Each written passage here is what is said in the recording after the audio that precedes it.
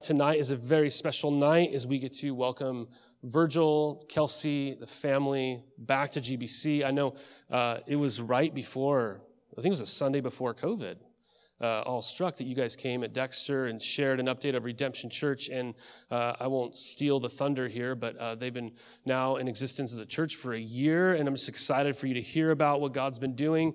And I'm really grateful to you for being willing to come in and just bring us God's word. I know doing double time is not an easy thing on a Sunday, so we're so appreciative. But for those who do not know, Virgil is our founding pastor. Him and his wife Kelsey and their kids, with a few other families in this church, planted GBC in 2007. You can correct me if I'm wrong, but that's my memory. And they planted out of Cornerstone Church. And back in 2019, like I said, we sent out the Browns to plant a new work in Northeast Portland that's now called Redemption Church. And by God's grace, that church has begun, and it is thriving in the season. Virgil's been a good friend since 2012. I'll never forget the first time meeting Virgil. We were planting a church in Corvallis, and the church no longer needed the trailer that it was using, and it just so happened to be on the Hardens property, and you guys were so generous and said, you can just have it. But I remember meeting with Virgil and leaving and thinking, like, man, this guy has got to be like 10 years older than me. And I'm pretty sure we're the same age. But Virgil just carries a maturity that I feel like I lack. So, and style. You got the Air Jordans on today. I'm in my Sperry's loafers. What am I doing? So anyways, Virgil's great in so many amazing ways. Just learned a lot from him as a brother and a friend. Just a good man. So I'm so excited for him to be with us tonight. So Virgil, if you want to come on up, I'm going to pray for him, for our time together, and I'm going to pray for redemption. He's going to share about redemption, and he's going to preach God's word to us from Matthew chapter 6. Pray for you, man. Lord, we come to you tonight just thankful for your word, that you have not left us to wonder what you're like, what we're called to do in this place. Lord, we pray for Virgil and Kelsey and the kids, for redemption and this work that you've begun. We pray, God, in this season, that they would thrive, that you cause them to flourish, even in the midst of suffering, even in the midst of unwanted circumstances, Lord. I pray that they would trust in your goodness, in your providence, Lord, in your grace, in your heart for the city of Portland. We thank you that you've planted them there. We're excited, God, to see in the years ahead just the renewal kind of work that you do in people's lives. I also pray that you'd fill him with your spirit, Lord, as he preaches to us. Would you make our hearts receptive to what you want to say to us tonight? In Christ's name, amen. Amen. GBC, what's up? What's up? So good to be with you. Man, been looking forward to this. Really looking forward to it. Always praying for this church, love this church, and really grateful for the leadership that God's placed here. Josh Howarth as your pastor, of course, the great elders that you have, all the deacons, and of course the members. Who are also important to leading and guiding this congregation. Really, really thankful for God's work in and through all of you, and very thankful for the encouragement that this congregation has been to me and to our new church, Redemption Church. Thank you for your prayers. Thank you for your support. And thanks for just cheering us on and offering words of encouragement. All the emails and text messages mean a lot. As just said, our church recently celebrated its first anniversary. We praise God for that. That happened in September. And the Lord's been so faithful over the last year to be building His church. I'll try and make my update quick so we can get into the sermon. I think most of you know that the Lord provided us with a building that's paid off, that we own, so praise God for that. It was a building that needed a lot of work, and the Lord provided the resources needed to do all of that work, so we are enjoying that. It was a tiring season for sure. The spring and summer for me and for leaders in our church were really, really busy, but we're happy with the outcome and very thankful to have a place to gather on Sundays and a place that really facilitates ministry throughout the week. Super happy with the discipleship that's taking place in the church. We've got a women's ministry that's getting off the ground. The women's Bible studies have been encouraging and really equipping for women in our church. We had to do a lot of things in an unconventional way, just like GBC. Over the last year, so we did some virtual things, virtual Bible studies. We did this program called Christianity Explored, which creates a safe space for irreligious people to explore Christianity, to explore their own spirituality. And we did all of that online, fully online, and got a pretty good response. And we're really happy with the engagement from that. As a result, some of those people have come to visit Redemption Church. Praise God for that. There are some people that God's brought to faith also since we've started. Way more than we anticipated. We didn't know what to expect when we were opening a church right in the middle of COVID. But again, the Lord has been really, really faithful. We have prayer meetings that are well attended, and lots of informal discipleship happens in one-on-one settings and in small groups. So we're grateful for that too. Recently, just a couple weeks ago, I introduced 2 elder candidates to our congregation, and that's a big step for us. So to be at the 1-year point and to have 2 qualified elder candidates is a real joy for me. It'll be a blessing to the church and a help for me also in our growing church, and those guys should be confirmed as elders in January of next year. And we've got a lot of deacon roles that we want to fill as well. We're actively looking also to hire a part-time pastoral assistant for student ministries. So we've got this growing group of teenagers in our church and no one to lead them. The parents are really cool because we're a church plant. They know they need to be patient. But they tap me on the shoulder every now and then asking about when we're going to start that youth group. So you can be praying for us about that. Pray that God would help us identify the right person to lead student ministries for our church. Sometimes in a church plant like ours, not having a youth group becomes a real pain point. So you start to repel people with teenagers because they're really looking for that ministry because it's so critical for their kids. So do be praying for the launch of student ministries. Community outreach has been pretty sweet. We've got a partnership going with the Portland Rescue Mission. Just yesterday, we were going door to door in the neighborhood around the church, collecting coats and blankets and informing people of a coat and blanket drive that we're doing with the Portland Rescue Mission. That's pretty sweet. We got a couple guys in our church. One guy works for them. The other guy spends just a lot of his time volunteering with them, and that's been a nice bridge for us into serving vulnerable populations in the city of Portland. Additionally, I think some of you know this, we are right across the street from an elementary school called Scott Elementary School.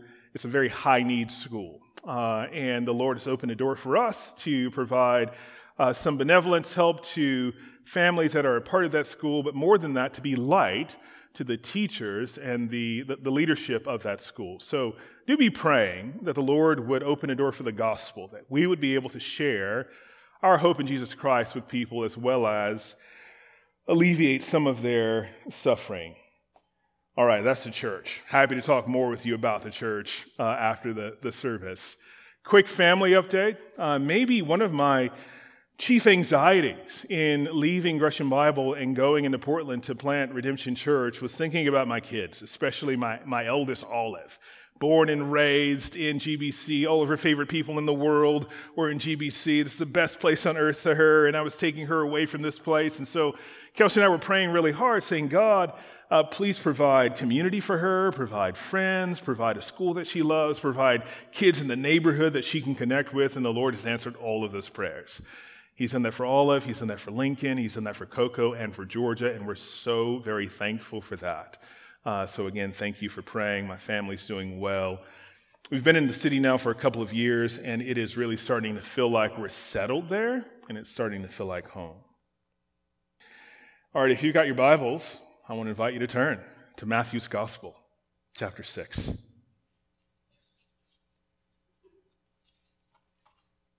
One of the saddest stories in the Bible is the story of Demas. Demas was a close companion of the Apostle Paul. He was widely known in the churches as a co-worker along with Luke and Paul and others. This man Demas got to live the dream. He was a part of a pioneering missionary team.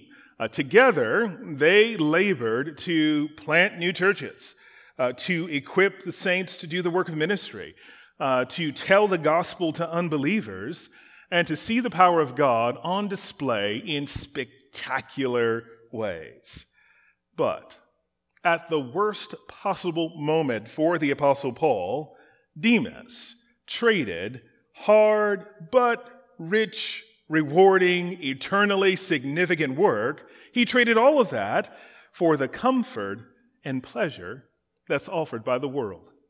In 2 Timothy chapter 4, verse 10, Paul wrote, "For Demas, in love with this present world, has deserted me and gone to Thessalonica." We don't know all the details about his desertion. Maybe it was for a more secure vocation. The gospel work was kind of risky. Or maybe because Christian workers were despised in the world, he wanted to do something that would win the esteem of his neighbors. It's also possible that Demas had a certain skill set and could do quite well for himself outside of ministry. Whatever the case, Demas made a terrible bargain. He chose the temporary benefits of the world over the eternal rewards of heaven. That temptation can be strong.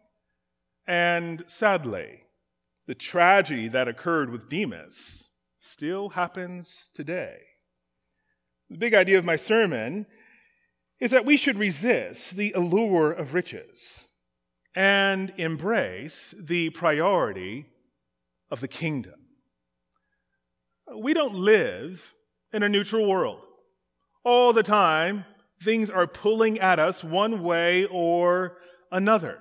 All the time, the world is casting its vision to us. It's a vision of comfort. It's a vision of happiness in material possessions. It's a vision of security in wealth. Our text, though, offers us an alternative vision, a vision for life in the kingdom of God, a life of greater significance, a life of lasting joy. The sermon outline this evening has 2 points. Point number 1, don't love money. We're going to deal with that in verses 19 to 24. And point number 2, don't worry about money. We'll deal with that in verses 25 through 34.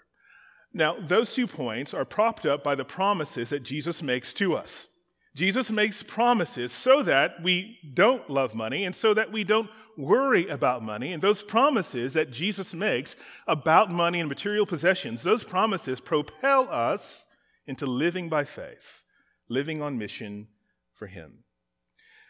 We start now with point number 1, don't love money. Look at verses 19 to 21 of Matthew 6. Don't store up treasures on earth, where moth and rust destroy, and where thieves break in and steal. But store up for yourselves treasures in heaven, where neither moth nor rust destroys, and where thieves don't break in and steal. For where your treasure is, there your heart will be also. We'll stop there. The treasures on earth that Jesus envisioned here are things like fine garments made by the hands of a skilled seamstress, using the very best fabric, tailored just for you, clothing so nice that you only wear it on special occasions. So you store it away with plans of preserving it for the future. And when that fateful day comes to take it out of storage and to wear it to some formal event, you discover that it has been eaten by moths. And Jesus also envisioned other goods made of metal that are destroyed by rust, and treasures like pearls, gold, and perfume that are lost to thieves. Earthly treasures lack durability. So Jesus says, do not store up for yourselves treasures on earth. That statement is very much like, do not labor for bread that perishes. Elsewhere the Bible says, if you don't work, then you don't eat. So we should labor for bread that perishes. And in the same way, regarding earthly treasure, Proverbs tells us precious treasure and oil are in the dwelling of a wise person, but a fool consumes them. So Jesus here in our text must not be saying, don't have nice things. No, Jesus is saying that we should not make our things our treasure. We should not treasure earthly treasure. Instead, store up for yourselves treasure in heaven where neither moth nor rust destroy and where thieves don't break in and steal. These treasures are free from decay and destruction. Elsewhere, the Bible speaks of our rewards in heaven. We will have, for example, work and responsibility without the weakness of fatigue. We will have friendships in heaven that are free forever from conflict.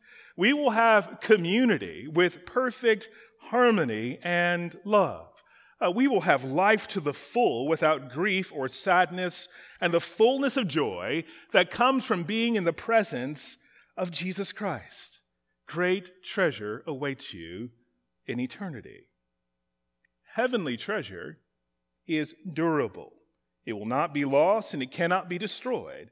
So, it makes good sense to value treasure in heaven. But the issue here is larger than which treasure is best. Jesus goes on to say that the things we treasure govern our lives. Jesus said, "For where your treasure is, there your heart will be also." The things that we value take up real estate in our minds. They tug at our hearts. They become the topic of family meetings. They become the subject of our daydreams. For example, if above all else, your dream is to build a successful business, to own a fabulous home on the lake somewhere, to travel the globe, to bring up children who attend elite colleges, if that is what you treasure most, then you will be consumed by those ambitions. And then the values of the kingdom will get squeezed out of your life. The challenge for us is that none of those things are bad, but they must not govern our lives. But it can happen in such a subtle way. The good desire to provide for yourself and for your family can, over time, morph into a career-centered ambition, moving on from stewardship and provision into this all-consuming drive to succeed. It's like how when you're driving and you turn your head and the car just starts to drift out of your lane, we are drawn toward whatever our hearts are fixated on. And Jesus tells us to store up treasure in heaven because it's smart, it's more durable, and because it anchors us in the values of the kingdom of God. Colossians chapter 3, verse 1 says this: "So if you've been raised with Christ, seek the things above where Christ is, seated at the right hand of God." Paul wrote this in 1 Timothy chapter 6. There in the Bible, he instructed the rich in this world not to set their hope on riches, which are so uncertain, but to hope in God and to do what is good, to be rich in good works, to be generous and willing to share, storing up treasure for themselves as a good foundation for the coming age, so that they may take hold of what is truly life. All right, so we've got Colossians 3, we've got 1 Timothy chapter 6, and those two passages teach us that we have to actively work at storing up treasure in heaven. We have to disciple ourselves into treasuring heavenly rewards. Seek the things above, the Bible says. Work to better comprehend the rewards of faithful followers of Jesus Christ. One way to do that is to make the promises of God more concrete in your life. More concrete than one day we'll fly away. No, it's got to be more than that. And the way it becomes more than that is by studying what Jesus said, by meditating on his word, by turning those things over in your head again and again and again until you pound that truth into your heart and you can almost taste the rewards that are waiting for you when Jesus returns. Next, Jesus gave two metaphors that reinforce this point. Look now at verses 22 and 23. The eye is the lamp of the body. If your eye is healthy, your whole body is full of light. But if your eye is bad, your whole body will be full of darkness. So if the light within you is darkness, how deep is that darkness? Like a lamp that gives light to every room in the house, the eye is the lamp of the body. If the eye is healthy, if the lamp is good, then the whole body will be full of light. That word healthy there in verse 22 has a range of meaning. It can mean single, as in undivided loyalty, or in some contexts, it means generous. Either way, healthy is good because it captures the soundness of an eye that is working properly. A healthy eye takes in light and it illuminates the entire body. A bad eye does not take in light and the whole body is full of darkness. A bad eye is the person who either divides their interest and they try and focus on God and possessions. So they have no clear vision. They will live without a clear orientation or a clear direction. Or this person with a bad eye is that stingy person who is a selfish person and cannot really see where they're going in life. They are morally and spiritually blind. I think that's the right definition of the bad eye. That darkness is blinding and it darkens your soul. It darkens your mind. A good eye is able to see things from God's perspective, to view treasure in this world appropriately. A healthy eye frees us from attaching worth to others and to ourselves based on what we have. A sound, healthy eye illuminates our mind and gives us a godly perspective on money and material possessions. Basically, a healthy eye allows us to think about worldly treasures the way that God thinks about worldly treasure. For the Christian with vision, money is only money. It's not good, it's not bad, it's just money. With clear sight, we are able to see that there's no security in wealth. A person's net worth is not a measure of their worth. But the person with the bad eye, that person is blinded by a love for money, and they lack vision in life. How do you know if that's you? How do you know if you lack spiritual clarity to see? I think it's really hard to diagnose. If you were a thief, you could pretty easily discern and understand what stealing was, and that stealing is wrong. What about greed? What about materialism? And part of the reason for that, that problem, the challenge with discerning that problem, is that a lot of Christians don't believe they are greedy or can be greedy. For many, greed only exists in the hearts and the minds of the super rich, right? The Scrooges of this world. But that must not be so. The Bible warns the lowly of this world against desiring to become rich. People without money can still love money. Those with little money can still have a negative attitude about money. Even people who are generous can struggle with greed. You could give a tithe to your local church, but your attitude about the 90% that you keep can be unhealthy. I want to tell you a story about a church that tried to deal with a problem of greed. In 1635, the elders of First Congregational Church of Boston disciplined Robert Cain for the sin of greed.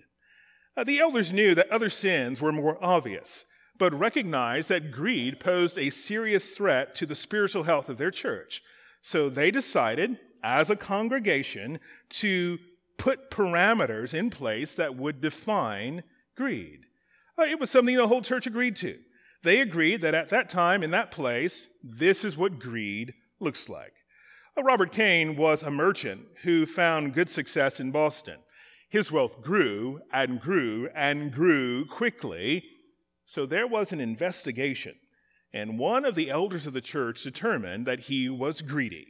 He was earning a 6% profit when it had been decided upon that the maximum profit should be 4%, and he was disciplined by his church. Now, I understand that it is likely impossible and altogether unwise for us to try and create such a policy here in this day. There are just way too many variables. However, we ought to applaud this congregation and their members for the way that they were willing to bring others into their financial lives. Jesus talked a lot about money, more than heaven or hell combined. I'm certain you've heard that quote before. But Christians don't like talking about money, but we must. This is one of the ways that we can resist drifting into worldliness. Are you willing to give away power by making yourself accountable to a small group of Christians, opening your books and telling them about your money? This is something I started doing with a couple of brothers, just sharing family budgets, talking about what I give, talking about debt, talking about savings, and it's all for good. It's not been like this fault-finding exploration. Once we spent some time together talking about how one brother could pay down some debt. Another time we spent time together talking about how another brother could save more. So our meetings aren't always about how much more money can you give away, but really financial health, having other people's eyes on your money, and I think it's really good. The second metaphor works like the first. There are two visions, and Jesus now says there are two masters. Look at verse 24. No one can serve two masters, since either he will hate one and love the other, or he will be devoted to one and despise the other. You cannot serve both God and money.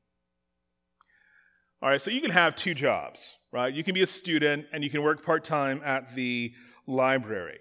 You can divide your energy and your attention and your time, but that's very different than having two masters. Having a master implies that you're a slave, not just someone who can punch in and punch out. A true servant-master relationship requires strong loyalty. The language of being devoted to one and despising the other is absolute, but we should not take it absolutely. We don't have to hate material possessions in order to love God. Being devoted to one and despising the other is a way of saying that in a contest, one will be strongly preferred over the other.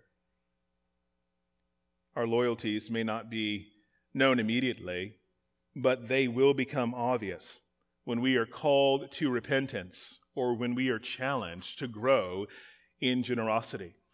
This is illustrated later by an encounter that Jesus has in Matthew's gospel with a rich young man.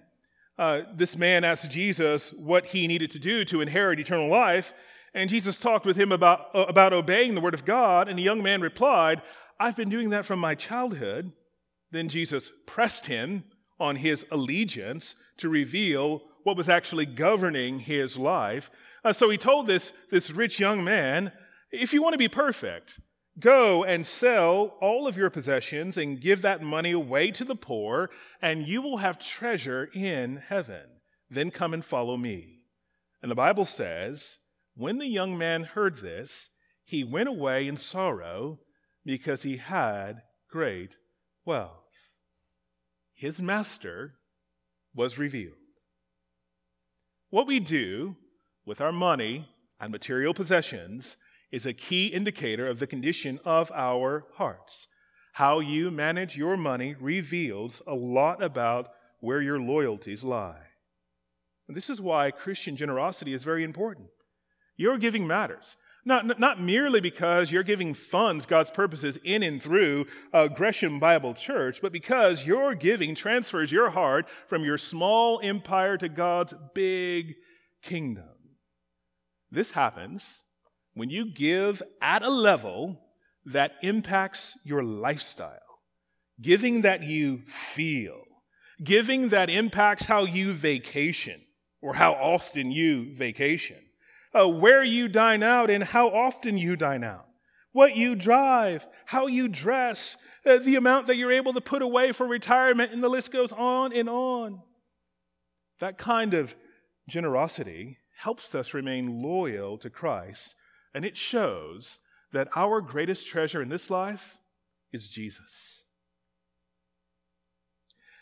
And though treasures in heaven matter, our motivation for giving is not just so that God will give things back to us. And the chief impulse for our giving is not just meeting needs, though benevolence and mercy matter. The controlling influence in our generosity is the generosity of Jesus Christ.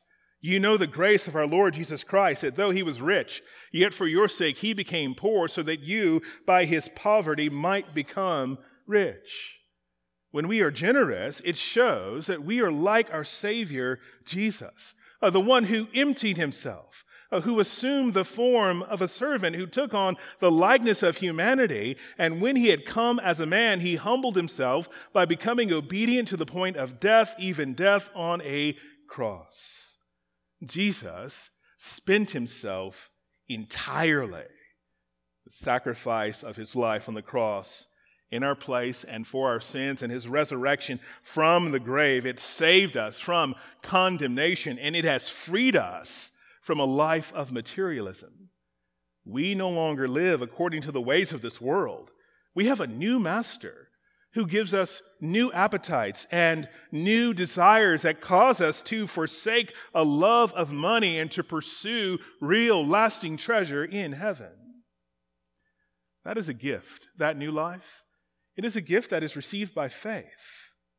If this faith that I'm talking about is not yours, and you would like to know more about how you can have that kind of fulfillment in Jesus Christ, a fulfillment so deep that it would cause you to let go of this world's possessions, then I know that my brother Josh would be delighted to speak with you about that following the service in the lobby.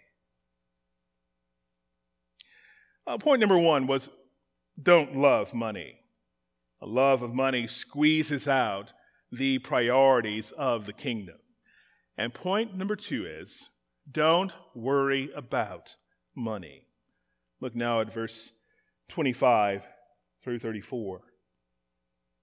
Therefore I tell you, don't worry about your life, what you will eat or what you will drink, or about your body, what you will wear. Isn't life more than food and the body more than clothing? Consider the birds of the sky. They don't sow or reap or gather into barns, yet your heavenly Father feeds them. Aren't you worth more than they? Can any of you add a moment to his lifespan by worrying? And why do you worry about clothes? Observe how the wildflowers of the field grow. They don't labor or spin thread. Yet I tell you, not even Solomon in all of his splendor was adorned like one of these. If that's how God clothes the grass of the field, which is here today and thrown into the furnace tomorrow, won't he do much more for you, you of little faith?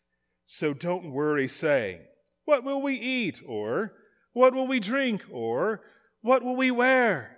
For the Gentiles eagerly seek all these things, and your heavenly Father knows that you need them. But seek first the kingdom of God and his righteousness, and all these things will be provided for you. Therefore, don't worry about tomorrow, because tomorrow will worry about itself. Each day has enough trouble of its own. Now, this section begins with that word therefore, and it points us back to what came before. Because money and material possessions are so uncertain, because there is greater treasure that awaits us in heaven, therefore, don't worry about the essentials of your life. In the same way that making money your master squeezes out the priorities of the kingdom, in that way, obsessing about your basic material needs can also squeeze out the priorities of the kingdom. Loving money harms us, and worrying about money harms us. This command, do not worry, can be misunderstood. Some take it to mean that Christians can be careless, not thinking about tomorrow, not particularly concerned about much going on today. Maybe they've used the hope of heaven to escape responsibilities in this life. Others here do not worry, and they're more responsible. And so they think that their concern for their family and work and God's work in the world is somehow ungodly, and they go on to worry about their worry. And then there are others who here do not worry, and they take it to mean that the strain they feel from their current struggles in life ought not to affect them the way that it does. But here, Jesus is not telling us to be careless, nor is he rebuking the responsible people or telling people under pressure that they just need to get over it. No, the Bible is concerned about worry that harms. This is dealt with in the 13th chapter of Matthew's Gospel. There, Jesus explained a parable of a sower. He said there was a sower who sowed seed, and that seed is the word of God. And in one scenario, the seed falling among the thorns refers to someone who hears the word, but the worries of this life and the deceitfulness of wealth choke the word. They squeeze out the priorities of the kingdom, making it unfruitful. Worry that harms is worry that undermines God's purposes for our lives. It is a distrust that is opposed to faith. Now, Jesus gives us 3 reasons why we should not worry. First, he says, don't worry because God gave you life. This is an argument that says because God has done the greater thing, of course he will do the lesser thing. Like he who did not spare his own son, but gave him up for us all, how will he not also along with him graciously give us all things? And Jesus made his argument by noting that God gave the birds life.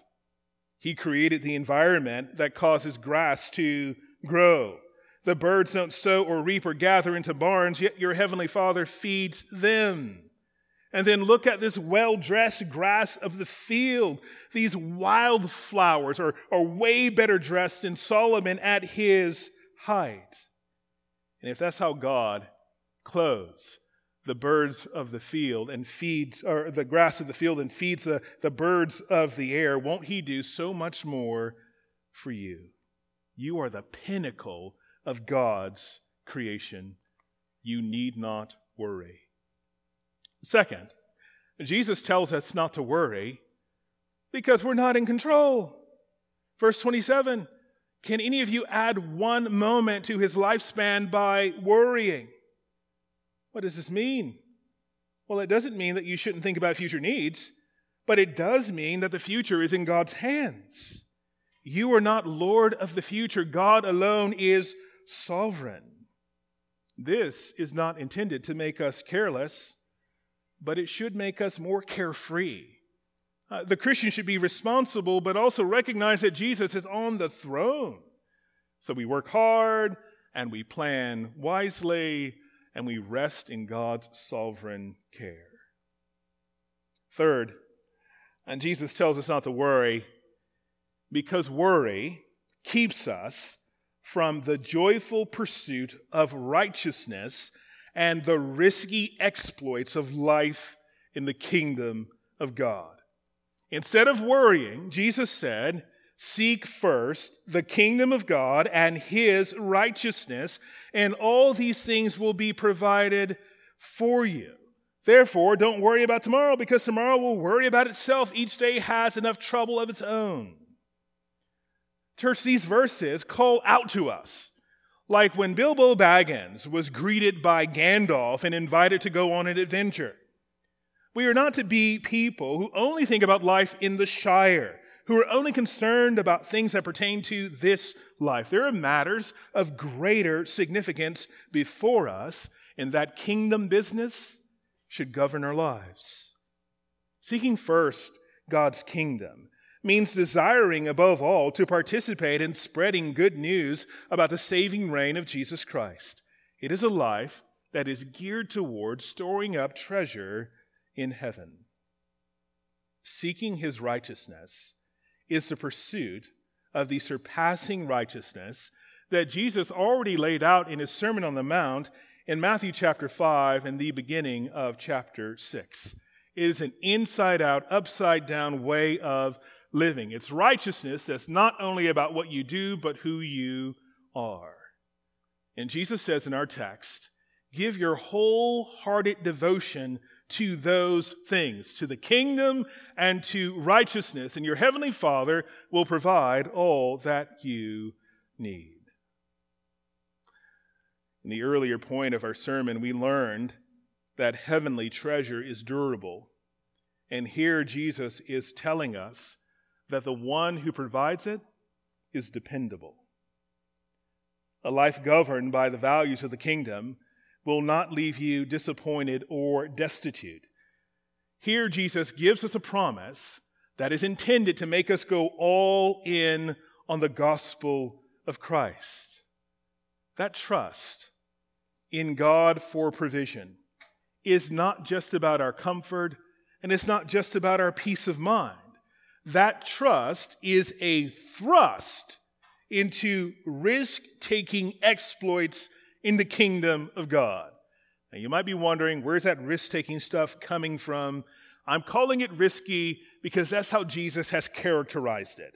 Already in chapter 5, Matthew chapter 5, verses 10 through 12, he describes this risky Christ-following life. He said, "Blessed are those who are persecuted because of righteousness, for theirs is the kingdom of heaven. Blessed are you when people insult you, persecute you, and falsely say all kinds of evil against you because of me. Rejoice and be glad, because great is your reward in heaven." Oh no. This is the same righteousness that Jesus tells us to seek first in Matthew chapter 6 when he tells us not to worry.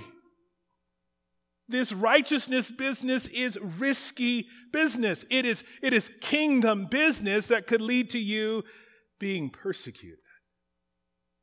What Jesus is doing here in our text at this point in his sermon is equipping us to be the kind of people who will live boldly and fearlessly for God. The kind of people who can rejoice and be glad when persecution comes because we know, right? Because we're fully persuaded, because we are convinced that great rewards await us in heaven.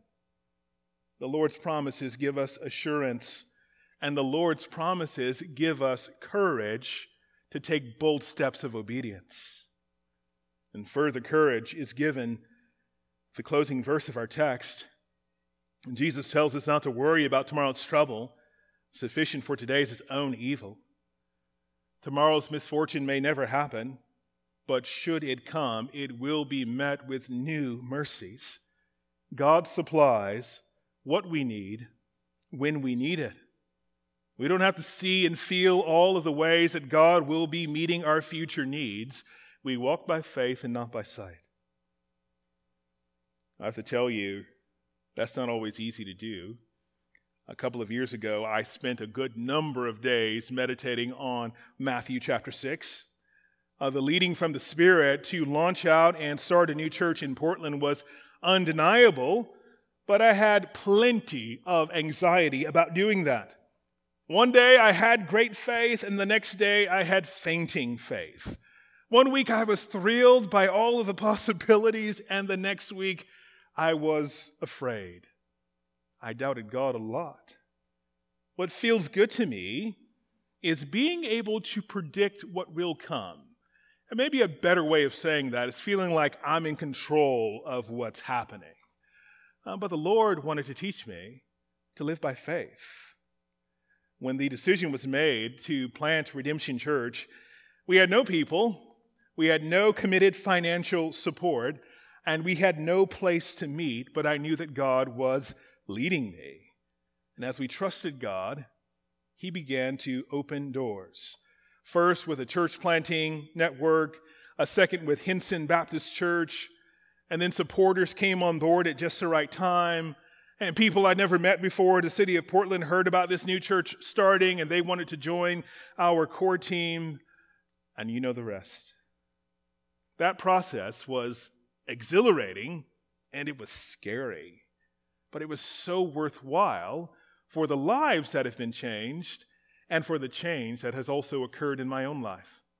I tell people often that I think I needed Redemption Church more than anyone else needed Redemption Church. The Lord is so faithful, and I've learned dependence through this process. For most of us, learning dependence doesn't mean launching out to plant a new church. But for all of us, it does mean not allowing comfort and pain avoidance to govern our lives. Instead, our lives should be governed by the priorities of the kingdom of God. And when we live in that way, God promises to give us heavenly rewards. He promises to provide all that we need. Those assurances are given so that you and I will go all in on the kingdom of God. Let's pray. Lord God, we thank you for the sweet promises that we have in your word. Father, we pray that you would cause these truths to be alive and active in our lives. Lord, we pray that you would give us a greater experience of your grace as we step out on faith in various ways, trusting you, Lord, in maybe some thrilling ways, maybe, Lord, in some scary ways. Lord, we pray that you would meet us in that. And God, find, Lord, that your word is true. God, find that you are indeed faithful. We ask these things in Christ's name. Amen.